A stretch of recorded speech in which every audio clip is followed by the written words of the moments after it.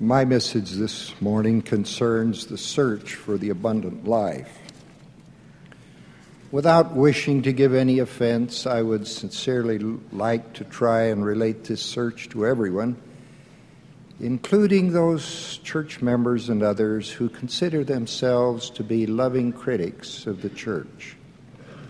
I do so not out of fear that any criticism or opposition might injure the church, but rather out of a sincere spiritual concern for the critics themselves. Criticism can be helpful if it is properly motivated and if it reaches those who make the decisions. But it is often a symptom of a problem with which the critics themselves are struggling.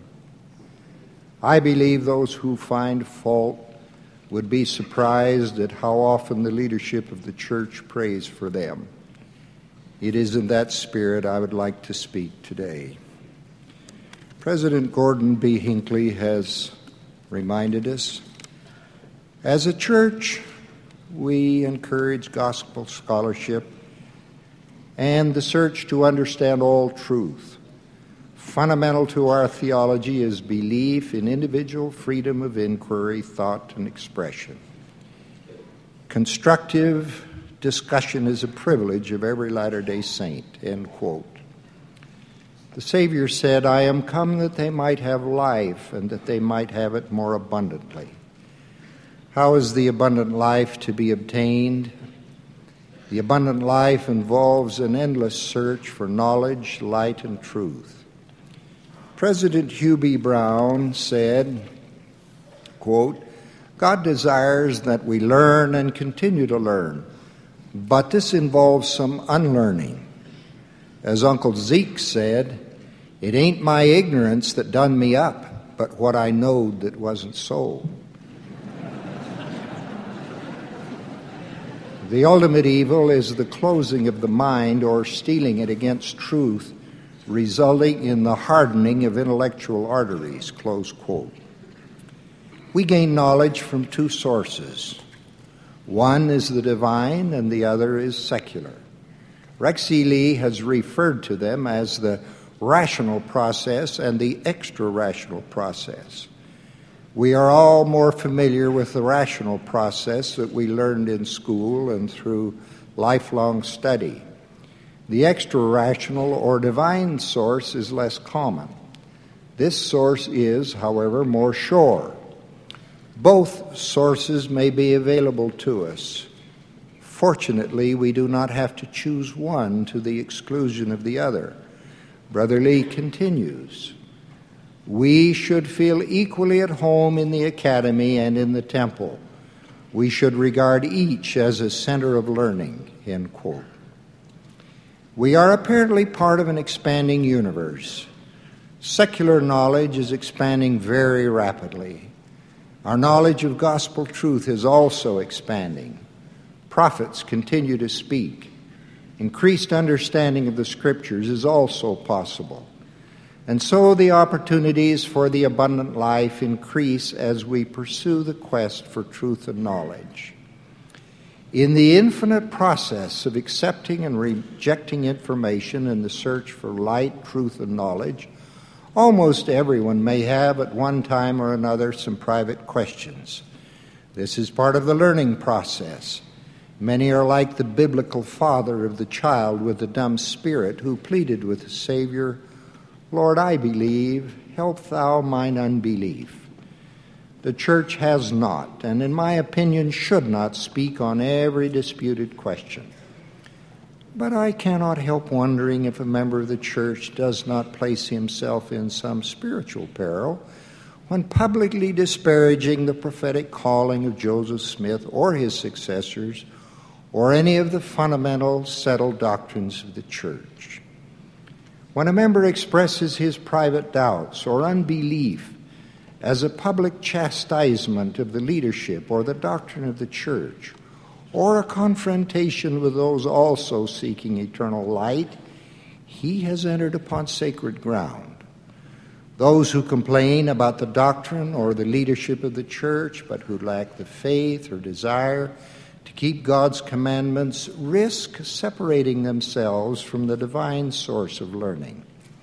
They do not enjoy the same richness of the Spirit that they might enjoy if they proved their sincere love of God by walking humbly before Him, keeping His commandments, and by sustaining those He has appointed to lead the church.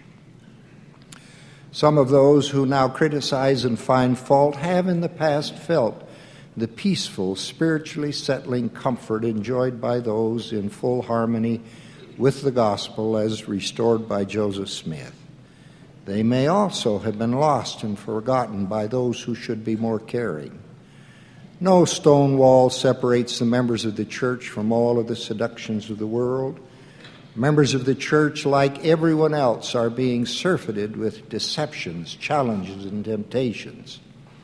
However, to those of enduring faith, judgment, and discernment, there is an invisible wall which they choose never to breach. Those on the safe side of this invisible wall are filled with humility, not servitude.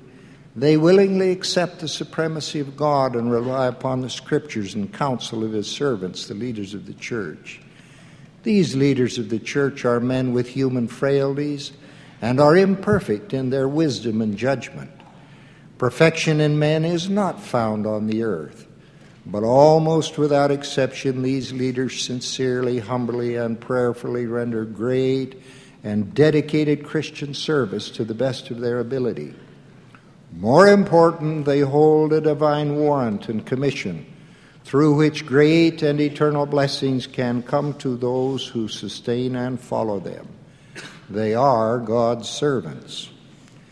To what should we subscribe to be correct and sound in doctrine? What are the absolutes upon which faithful membership is based? In my opinion, they rest upon the following. First, the fatherhood of God, the eternal Father. Second, the divinity of Jesus Christ as the Savior of the world. Third, the mission of Joseph Smith as a prophet of God and the restorer of the fullness of the gospel. Fourth, the unbroken succession of priesthood line and authority from Joseph Smith to President Spencer W. Kimball, who is the prophet, seer, and revelator on the earth today. A few may lack understanding of the real commitment of the faithful. For instance, a critic recently wrote that obedience to commandments such as tithing is mandatory. In order to claim certain blessings, obedience is certainly obligatory, but compliance is never mandatory, that is, forced. Nothing is mandatory in this church. Free agency is a cardinal principle of obedience. Obedience comes from the love of God and a commitment to His work. The only punishment for serious transgression or apostasy is the removal of members from the society and fellowship of the church. Is personal self-sufficiency one of the reasons men and women may lack faith? Some seem afraid to look to any source of wisdom and knowledge above themselves. They rely only on the secular source of learning. A small number may claim fealty and loyalty to the church, but think it is smart, sophisticated, or trendy to be a little rebellious, a little bit independent, and to disparage some of the traditional doctrines handed down by the prophet Joseph Smith and his successors. This may result from a lack of divine knowledge. When I was a boy, one frequently maligned doctrine was the word of wisdom. Some took offense when church leaders taught. Now, scientific proof, unknown in my youth, has established the word of wisdom to be a great law of physical health, even though, in my opinion, its greatest benefits are spiritual. I have heard some say, well, I can believe all of the revelations but one. It is hard to understand this logic.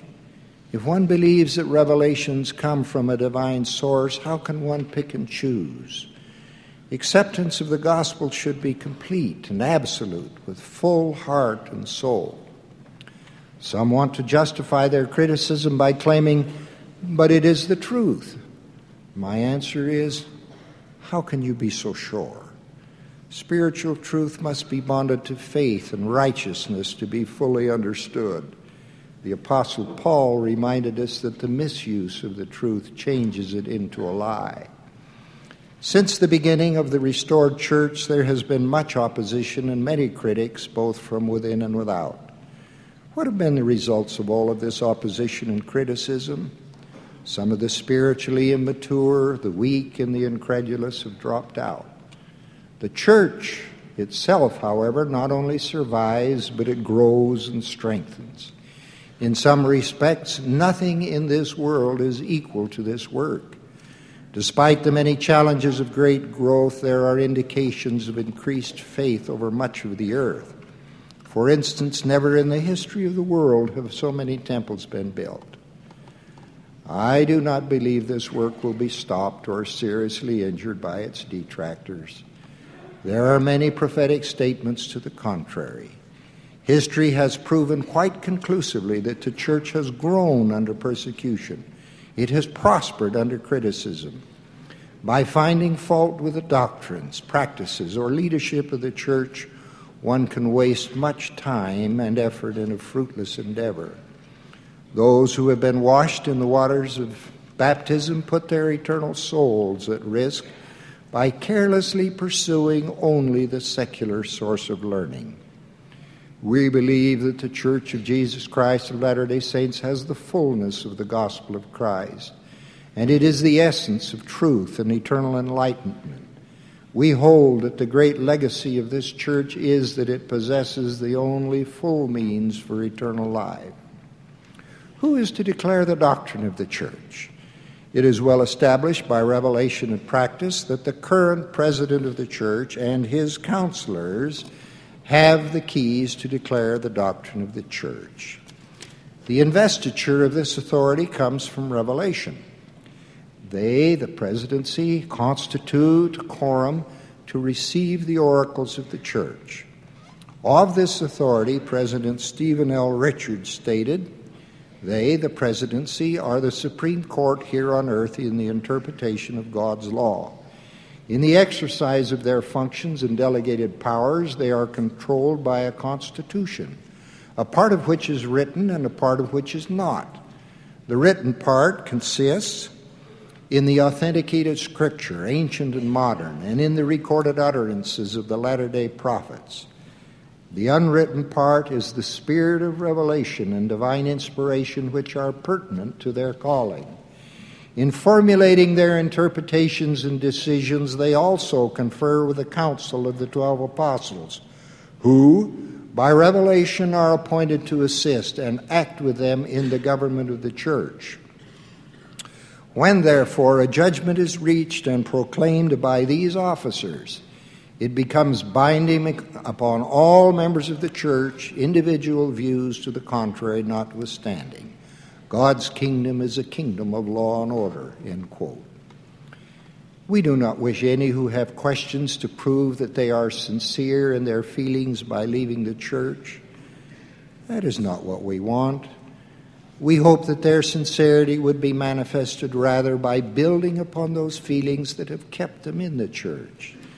Their faith can be strengthened by following their intuitive judgment and the purest and noblest feelings of their own souls. By looking to a source higher than themselves, they can receive answers to their questions from the divine source. If there have been some mistakes, there is a way back. The doors are wide open. Welcoming arms are outstretched. There is a place for all. There is a contribution for each to make. In the spirit of Wilford Woodruff's letter to Lyman White, an apostle who became separated from the leadership of the church, we say to all, quote, "Come home to Zion, mingle in our midst, confess and forsake your sins and do right, as all men have to do in order to enjoy the favor of God and the gift of the Holy Ghost and have fellowship with the saints. We all feel interested in your welfare. You have no enemies here. The longer you stay away from us, the more alienated your feelings become." End of quote. The leadership of the church will continue to pray for its critics, its enemies, and those who seek to do it harm. I believe that few things in life deserve one's complete confidence. I testify that the church is worthy of our full trust. There is no inconsistency between truth and faith. I know that everyone who sincerely and righteously seeks to know this can have it spiritually confirmed. May we open up our minds, hearts, and spirits to the divine source of truth.